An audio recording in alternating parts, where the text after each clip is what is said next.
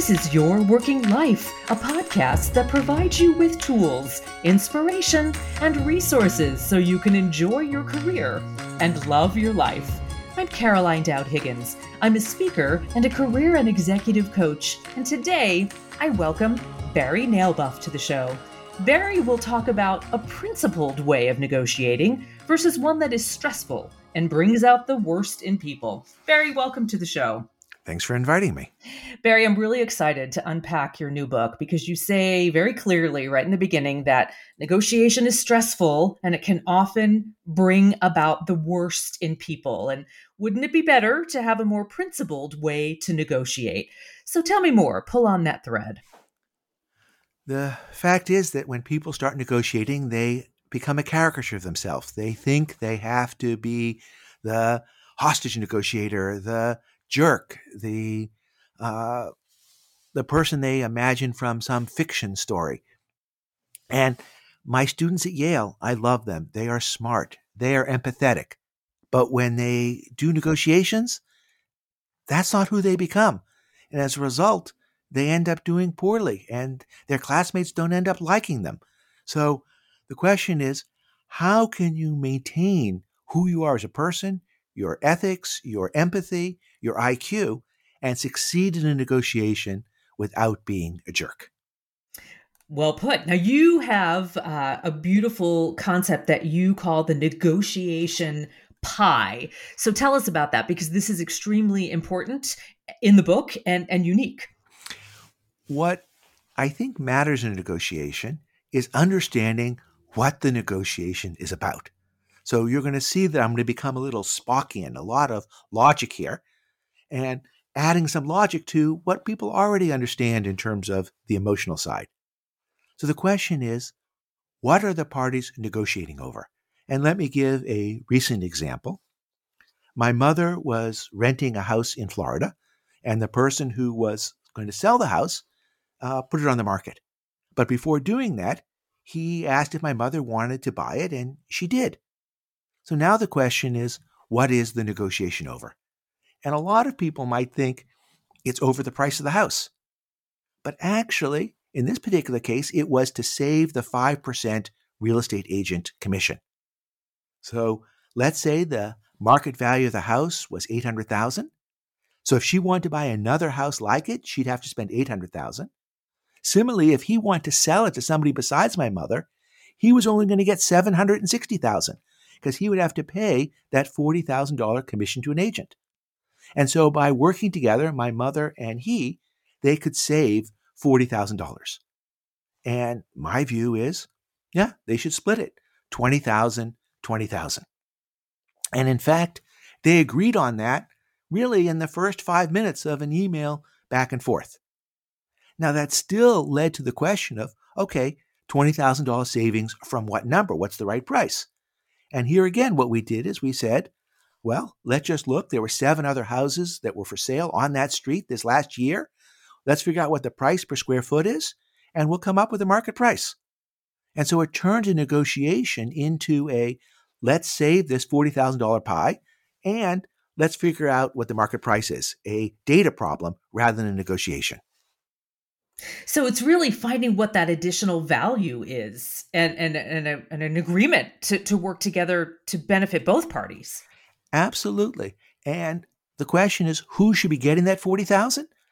And, okay, it's a hot market. So does that mean that the seller should get it rather than the buyer? Well, no, the hot market just means the market price is a higher number.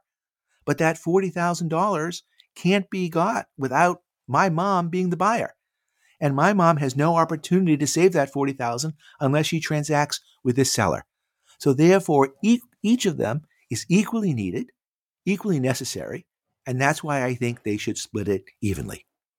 I love that because it eliminates the winner and the loser. There's a mutually beneficial agreement here, and it just brings civility to the conversation. It brings civility, and it brings IQ, and it brings empathy. Because once we've agreed that we're going to split the pie, then we're on the same team. And our goal is, how can we make a bigger pie by working together? And so what's the next step? It's, well, let's hire a lawyer together and share legal fees so we don't each have to pay double if you'd like. And so what are the things that we can do to continue to save money by working together? So, how does one bring this to the table? Certainly, they can read your book and literally have a primer on how to do this. But for someone who is in that old mindset of that proportional division, how do you Yeah. entertain this? Well, so the question is, how do you start a negotiation? And the worst thing to do is start by just throwing out a price. And in particular, starting with a lowball number if you're the buyer or a super high ask if you're the seller. And we can come back to that. The next thing that's much better is to talk about what people's interests are rather than their positions. And that's from Fisher and Ury, that's from Gain to Yes, and that's terrific. But I want to do something even before that, which is I want to discuss how it is we're going to negotiate. Can we agree up front that what we're trying to do is create this big pie and split it? And if the other person says yes, then I know we're going to have a deal and we can try and make it a great deal. If they say no, then I know I'm negotiating with a snake. And it's not going to be a whole lot of fun. Well, snake is a kind word, right? Because you actually talk about how to negotiate with jerks. So what do you do in that situation? How do you mitigate the snake? One of the things that I suggest, and I've done myself, is I explain to the other side that here is what the pie is. I'm prepared to go halfway and split it with you, but I'm not prepared to do anything else besides that. And so I've made a principal position, and what they're doing tends to be something that's completely arbitrary. And my view is that principle beats arbitrary. And it's also why once you've taken that principal position, you shouldn't move from it 5%, because now you've given up on your principle too. So, Barry, what about things that you would advise against doing? What should we stick away from when negotiating? Sure. So let's take this example of starting with a super low offer or a super high ask. If the right price for this house is $800,000 and you offer $600,000, well, you're telling the other side either you're clueless or you think they're clueless and you're just trying to steal it from them. So that's a problem either way. And then when they say, look, I have another offer of 700, and you say, okay, 725. Then the response is, well, wait a second, you've just gone up from 600 to 725. I think that means you're going to keep on going up. And so I call this getting sunk by your own anchor. That people think in negotiation, you're supposed to soften up the other side and you're supposed to get them ready for a low number. And so you've made such big movements and they should be happy. But actually making those big movements, I think, puts you in a weaker position, not a stronger position. And do you always advocate for negotiating in person? I mean, we're such an interesting remote world now as we navigate this pandemic journey. So much of business is being transacted on Zoom and email. Mm-hmm. What are your thoughts about that? So I learned some surprising advice on this from Cleo Knowles, who is the head of people at Virgin Hotels. And I asked her this question. And she said that as the person who does hiring, she doesn't always want to be negotiating with somebody on Zoom or in person, because if she makes an offer to them and they're disappointed by the number, she doesn't want to see that disappointment in their face. Similarly, if she makes an offer that's a little too generous and they go, yeah, right, she also doesn't want to see that as well. And so sometimes there can be an advantage from the other side not wanting to see what your emotional reactions are to what's happening in the negotiation. And you should be respectful of that. You should ask, part of the whole process is, tell me, how would you like us to negotiate? Yeah, I appreciate that. Because we often hear, and I know when I'm coaching people who are negotiating salary, for example, the power of the pause to put your offer out there or your conversation out there and then give space for the other person to respond. Absolutely.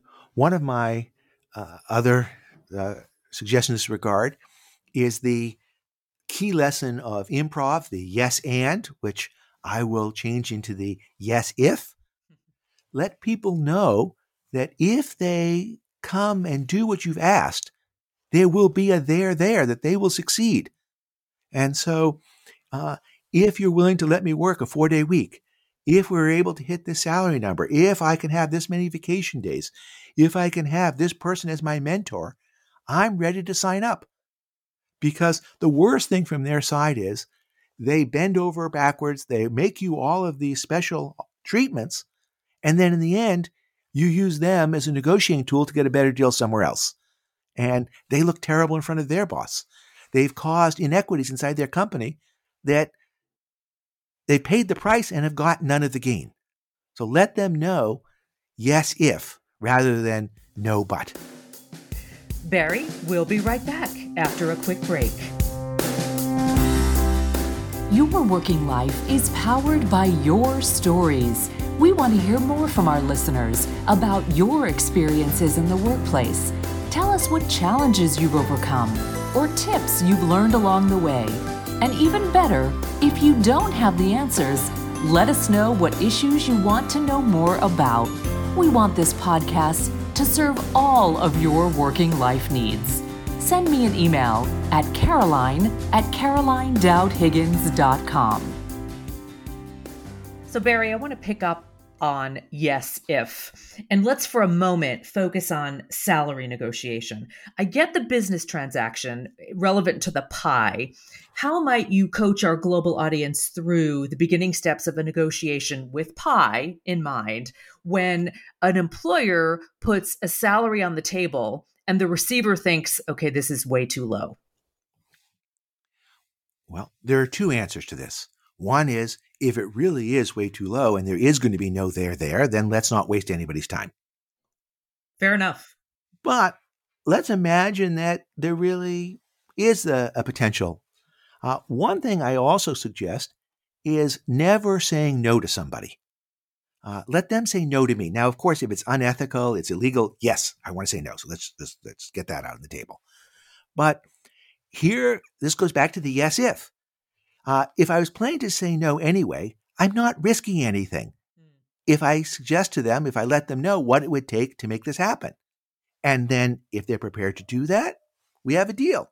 If they're not prepared to do it, they've said no to me rather than me saying no to them.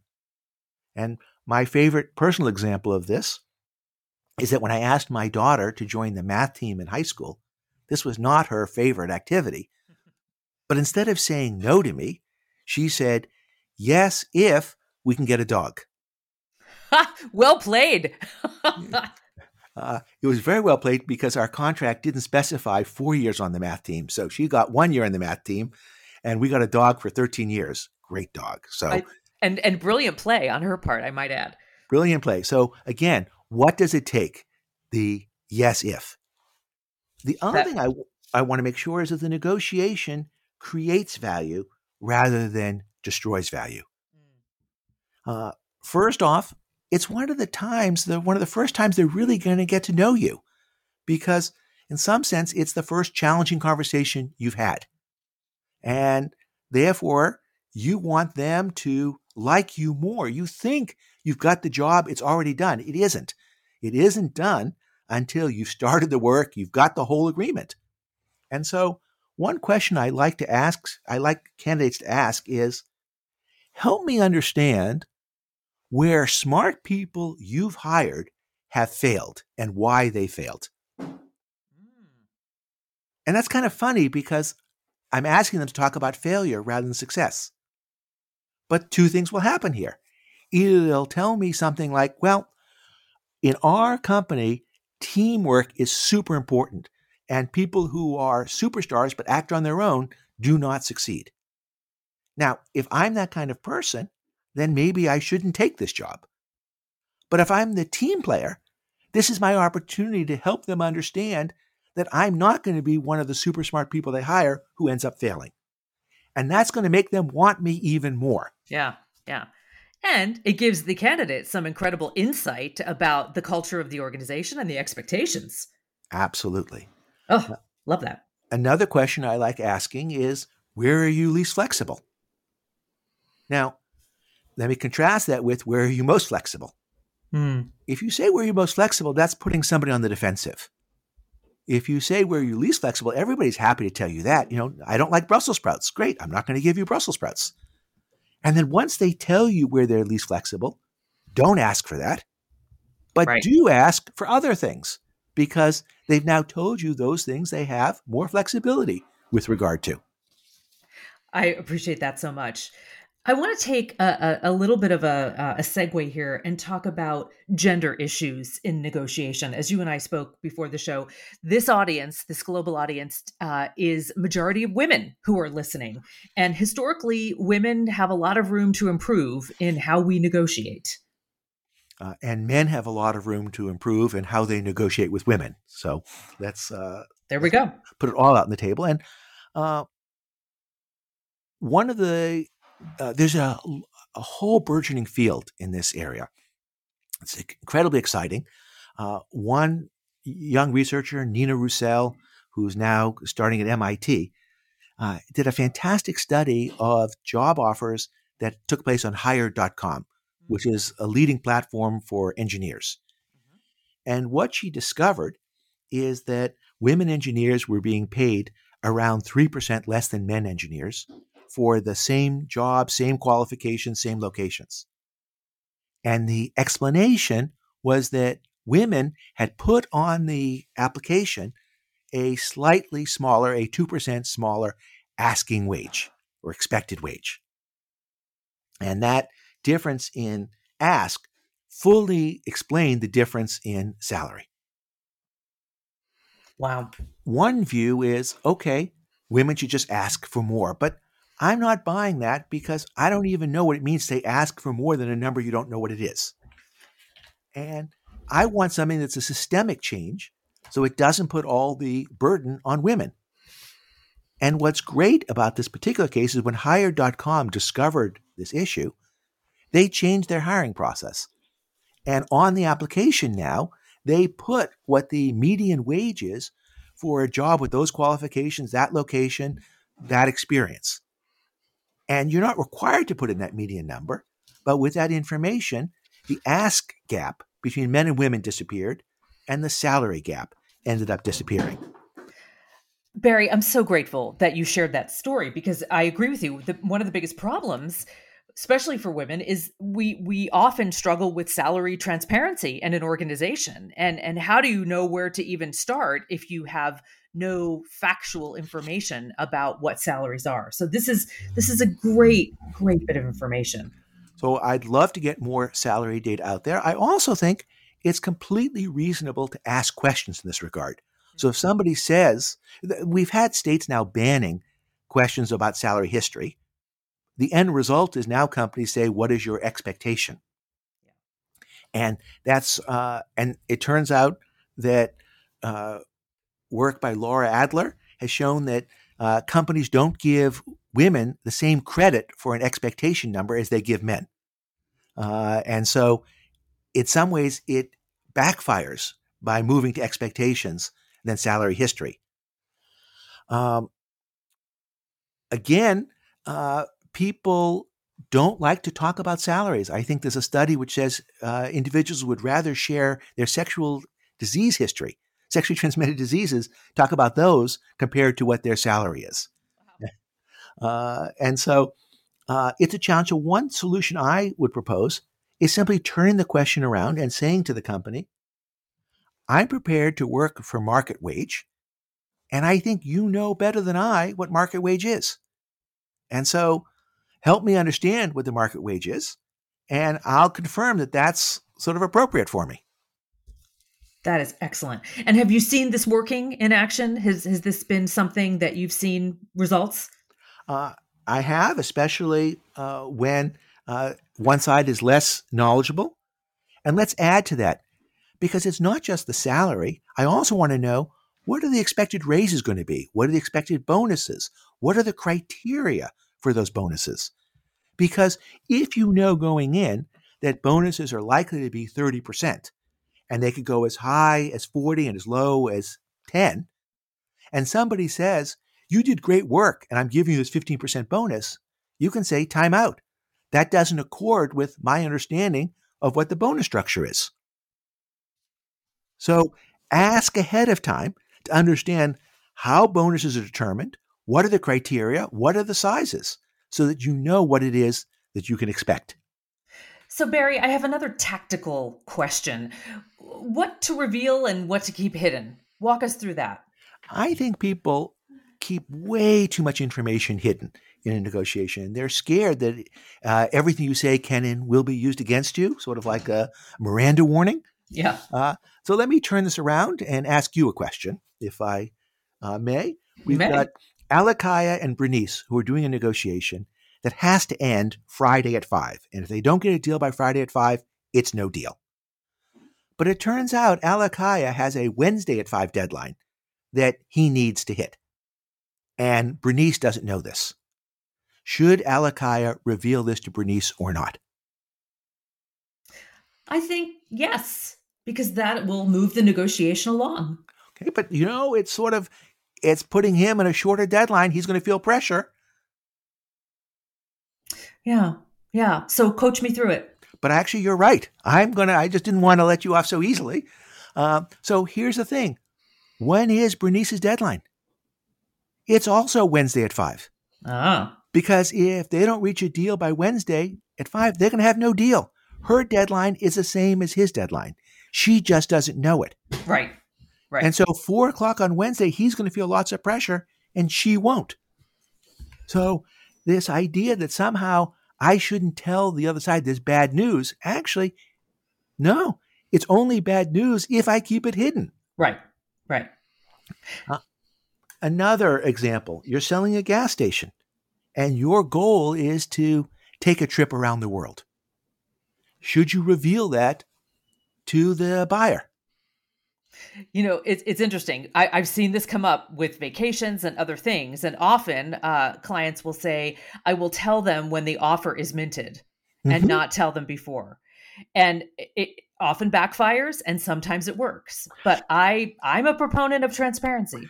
Well, if I'm selling a station because I'm having a nervous breakdown, okay, maybe I don't want to say that. Fair enough. But there are good reasons and bad reasons to be selling your business. A bad reason is this is about to become a Superfund cleanup site, right, or the highway exit ramp is being shut down, so there are going to be no more cars coming here. A good reason is I have this dream that I want to travel around the world. That's not bad news about the value of what I'm selling. Yeah. And therefore, from the seller's perspective, from the buyer's perspective, this is good news, not bad news, and people keep it hidden. They say things instead like, I'm planning to retire, or it's personal. Which is cryptic. Yeah. Both cryptic and not helpful here. Because again, now they have to worry a little bit. Is there some bad reason they're selling as opposed to this being a good reason? And it also destroys the ability to come up with pie creating opportunities. So if the person says they're selling because they want to take a trip around the world, a reasonable question to ask is, well, that's amazing. That's great. Tell me, what are you planning to do when you come back? There we go. And the person's answer is, well, actually, I'm going to have to go look for a job. And that's why I need a big reserve fund to help tide me through when I come back. Well, if you think this person is a great manager, you can say, as soon as you get back, I'm happy to hire you. I love the work you've done. I'm sorry to lose you for these 2 years, but you have a job ready and waiting upon your return. And now you've created value, but you will never get there if the person says, I'm planning to retire and spend more time with my grandkids. The response isn't, oh, well, then can I offer you a job? Barry, I have learned so much from you today. Here's to creating and splitting large pies. But I want to tell our global listening audience about the book. It's called Split the Pie, A Radical New Way to Negotiate by Barry Nailbuff. Barry, I wish you continued success, and I'm really grateful that you spent time with me today. May you create giant pies, you and your listeners, and split them. Thank you. Thank you, Barry. And if you like the show, subscribe on Spotify, iTunes, or SoundCloud. And even better, leave a review because this helps new listeners find us online. And let me know what career-minded issues you would like for me to feature on a future show. You can find me on Twitter @CDowdHiggins. And a special thanks to my podcast colleagues, Laura Deck, Executive Director of Publicity and Communications, and Claire McInerney, Executive Producer. Thank you for making this show awesome for our global audience. I'm Caroline Dowd Higgins. Thanks for listening.